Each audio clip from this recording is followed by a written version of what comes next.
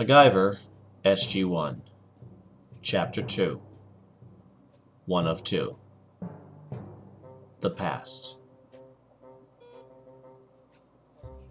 It was relatively quiet in the med bay under Cheyenne Mountain when Colonel Jack O'Neill woke up. Peering through sleep-filled eyes, he could see the monitors he had been hooked up to. Only the low hum and beeping from them filled the room. He had no idea how long he'd been out, but he knew it was one of the best rests he had had in a long time. He had come back through the ancient device known as the Stargate after days without sleep and no memory of most of that time. O'Neill was part of an elite team tasked with going through the portal created by an ancient race and search for life on other worlds. He had already been a successful military man, but had retired from active duty after his son accidentally shot himself with his father's gun. It was the call to lead the first, and possibly last, team through the unknown that got Jack out of his deep depression and back into action. His mission had been to go through and destroy the gate on the other side to stop any hostile threats from coming through to Earth.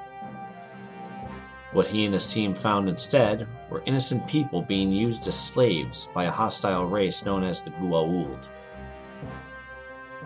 They were a parasitic race who took over human hosts and had dominated races throughout the galaxy. Thousands of years ago, they had controlled Earth and posed as its gods, until the Egyptians rebelled and buried the gate in the sand.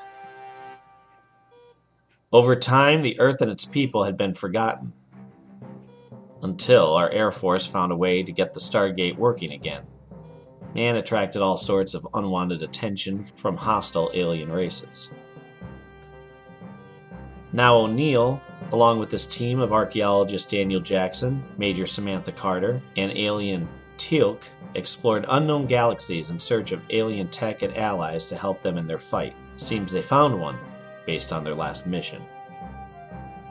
While exploring a planet with the potential for understanding some writings of 4 other alien races, Jack accidentally had the knowledge of all 4 races downloaded into his head by looking through the device, and it was killing him. His curiosity always did get him into trouble. His mind subconsciously saved itself by overriding the thoughts and actions and creating a device that opened the gate to a new world. That of the Asgard, who was one of the 4 races that could help him. Jack only recalled the quick conversation he had had with one of them, once the alien knowledge was removed from his brain. He was amazed at how much they looked like the classic little gray aliens Roswell, New Mexico always claimed they saw in the 50s. Short and almost robotic in the flat way of speaking. Jack got to thank them for their help, but also warned them that humankind was out there, searching for knowledge and getting themselves into trouble. 2 revelations were shared with Jack. One was that humankind was well on its way to becoming the 5th of the Great Alien Alliance, and the second was more personal.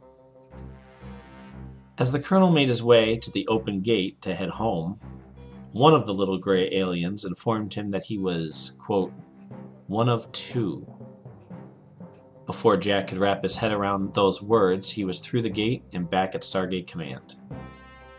He was just relieved to be home. Now, it was all he thought about. One of 2. 2 what? People who made it to their planet? 2 idiots who got their heads stuck in that alien device? Just then, Daniel Jackson peeked his head around the curtain that ran the length of the bed. Hey Jack, how you feeling? He was followed by Major Carter and Teal'c, all eager to see their friend. Are you well rested, Colonel O'Neill? Teal'c asked in his monotone voice. Yeah, doing better, thanks. How about you? I miss anything? Jack caught the excitement in Samantha Carter's face as he sat up and pulled the curtain back. Well, yeah, actually. Sam and I did some digging, and the cryptic thing the Asgard told you, that you're one of 2? Yeah? Well, we did some research, and we found some shocking information. Jack's eyes squinted as they darted between his three teammates, waiting for Daniel to continue. And after a moment of hesitation between Carter and Jackson, the archaeologist continued. Well, Jack, it seems you were adopted. Jack blinked, stunned. What? The Major picked up the details. Well, sir, the doctor who delivered Will Foster was caught selling babies to unsuspecting couples in the early 1970s. Since you were born 20 years earlier, it's reasonable to think that the real mother never even knew she was carrying twins and therefore never knew you were stolen. Jack stared off to the side, trying to comprehend the knot forming in his stomach. How can he be adopted? He was forced to question the foundation of his whole life.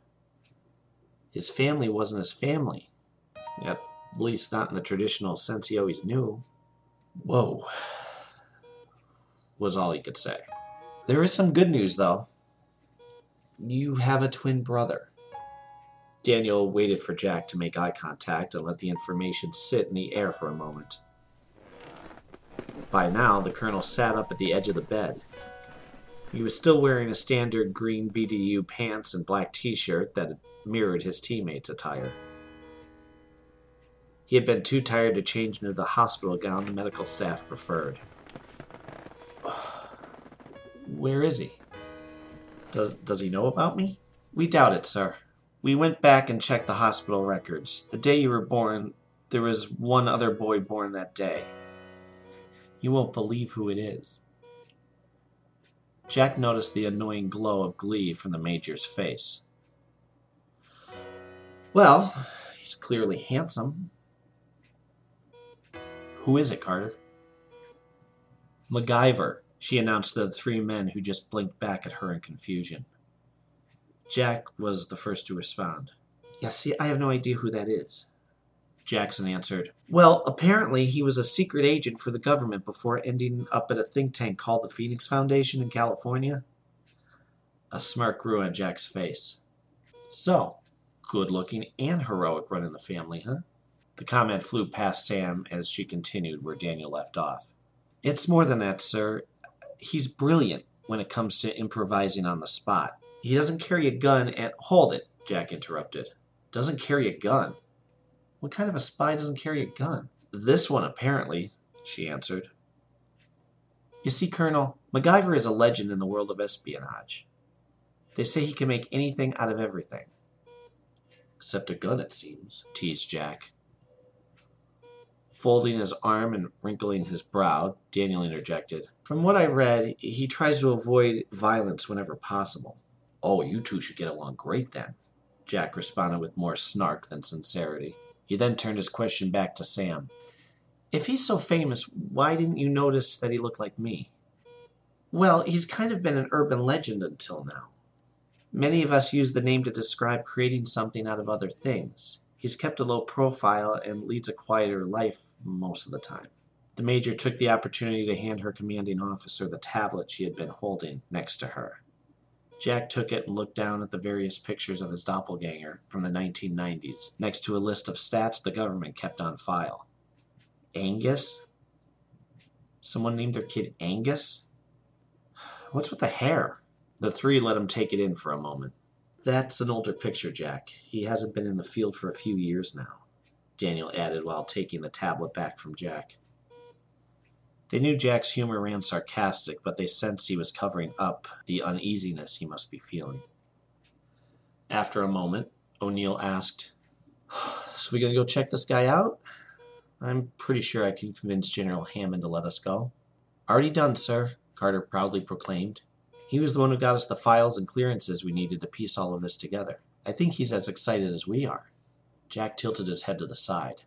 The General's excited? I don't think I've ever seen him excited. You know, this could be some sort of alien trick or something. Daniel paused before responding. Not likely. MacGyver's been on the Earth as long as you. The only bad guy in this scenario is the doctor who stole you. Jack paused for a moment, letting the thought roll around in his head. Daniel was more than a teammate to him. Despite their differences, they were like brothers. His whole team was the closest thing to family he had ever known, until now.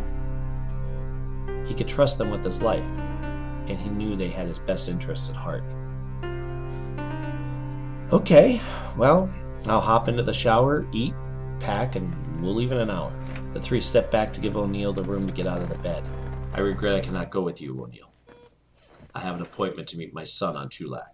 When Teal'c betrayed the Goa'uld to join the Stargate program, he gave up all he had known and loved, including a wife and his son Ryak, who is now in training to become a noble warrior against the false gods they had once served and worshipped.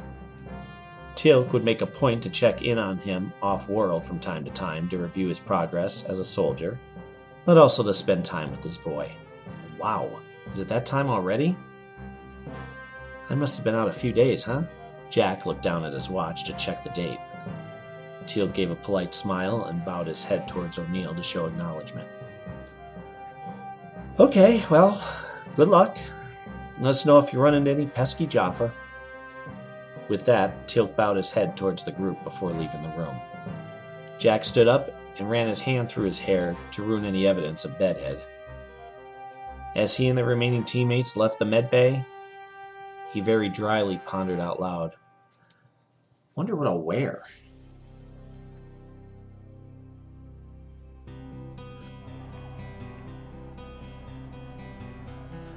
A few hours later, in the Abbot Kinney Boulevard loft of MacGyver, Sean Malloy MacGyver was waiting for the toaster to pop. "Hey Dad, you want any of this?" His father was relaxing on the couch using the remote in his hand to flip through 2 different ice hockey games. I'm okay at the moment. Thanks." Mac was thrilled to have his son over. Sean had his own place, but whenever he wasn't on assignment as a photojournalist, he was usually hanging out with his dad at his dad's place. It was a good-sized loft for one person. The kitchen spilled into the open living room that illuminated with the natural light coming through the large window that faced towards the street. Mac's main concern when he moved in years before was storage space. He had always been a pack rat and found the abundance of shelves in the garage off the street to be just what he needed. "Who's winning?" Sean, or Sam as he was known to most of his friends, took his toast and soda can from the counter and brought it over to the coffee table to join his dad in front of the TV. Depends on the game. Canucks are over the Kings and the Penguins are tied with the Wolves. There were some differences between father and son, such as Mac's efforts to eat healthy and drink water or juice over soda. It was a trait he was hoping would rub off on his boy. One of the things they could bond over, though, was sports, ice hockey in particular. A lot of time, the two would go off looking for adventure either on their motorcycles or loading up the Jeep. Some days, though, it was nice to just sit and watch a game. Sam was wearing an old gray t-shirt that had the sleeves removed and a pair of black sweatpants. It was a warm enough spring day that Mac wore one of his short-sleeve Henley shirts, a light blue one that coincidentally went well with his navy blue jeans he threw on in the morning. There was a knock at the door, and both looked back over the top of the couch to glance towards the noise. Through the blurred glass door, Mac could make out the outline of more than one figure waiting for him to answer. As he paused the TV, both men started to move to get up. Mac took the lead. "I got it." As he opened the door, he was greeted by a pretty blonde-haired woman dressed in a black leather jacket, white button-down shirt, and black pants. MacGyver could tell by her stance and the short length of her hair that she must be military. On the step behind her stood an awkwardly-looking man with glasses and brown hair. He had a blue and white plaid shirt that hung over the top of his sand-colored khaki pants, and was staring at him like he was a ghost. "Hi?" Mac asked more than greeted as he looked at the 2 wide-eyed strangers who seemed too stunned to speak. Hi, Angus MacGyver?" Major Carter asked, causing a pained look on Mac's face. He always hated his first name and took great pains to conceal it through his life. He nodded, and she continued as she held up her ID. I'm Major Samantha Carter, and this is Dr. Daniel Jackson. We're with the United States Air Force. May we come in? Still puzzled by their arrival and curious as to what they could want, the troubleshooter stepped back and held the door open to make room for them to enter. As they did, they looked in the room and acknowledged Sam, who had stood up at that point. What's going on, Dad? Good question. What can I do for you folks? Mac asked, trying to get to the reason for the visit. He hadn't been in the field for years, so that couldn't be it. Are you the MacGyver from the DXS and the Phoenix Foundation? Carter asked, wide-eyed and almost giddy. MacGyver nodded and added, Retired? The Major fumbled for the words. Well, you see, sir, we came across some information in our research that affects you, and we wanted to make sure you were aware as soon as possible. Daniel, who often handled telecommunication with alien life throughout many trips off-world, stepped in. Yeah, it turns out you have a relative you didn't know about. Mac shifted from confused to surprised. He looked back at Sam, who had been standing behind him. Yeah, that seems to be happening a lot lately. Okay. Who is it? Daniel and Carter looked at each other for some form of confirmation. After a second, they knew the time had come. The Major reached into her pocket and took a walkie-talkie up to her mouth. Okay, sir. You're clear to come up. There was a quiet pause while the four waited. Daniel tried to brace father and son for what was coming. Sorry for the confusion. We've never done this kind of thing before. Mac opened his mouth to ask, what kind of thing? When there was a knock at the front door. As he took his steps towards the door, he took one last glance back at his visitors to try and glean what was going on. As he opened the door, a wave of emotion coursed over his body. Shock, fear, anger, embarrassment cascaded over him in a warm wave all at once. That act of opening his front door changed his life and everything he thought he knew about it. Standing in front of him was a surreal mirror image of him. Same face, same build, same confused expression, but with a shorter hairstyle and different clothes. The stunned moment seemed to last forever, until his double spoke. So, this is weird, right? This is weird? Yeah.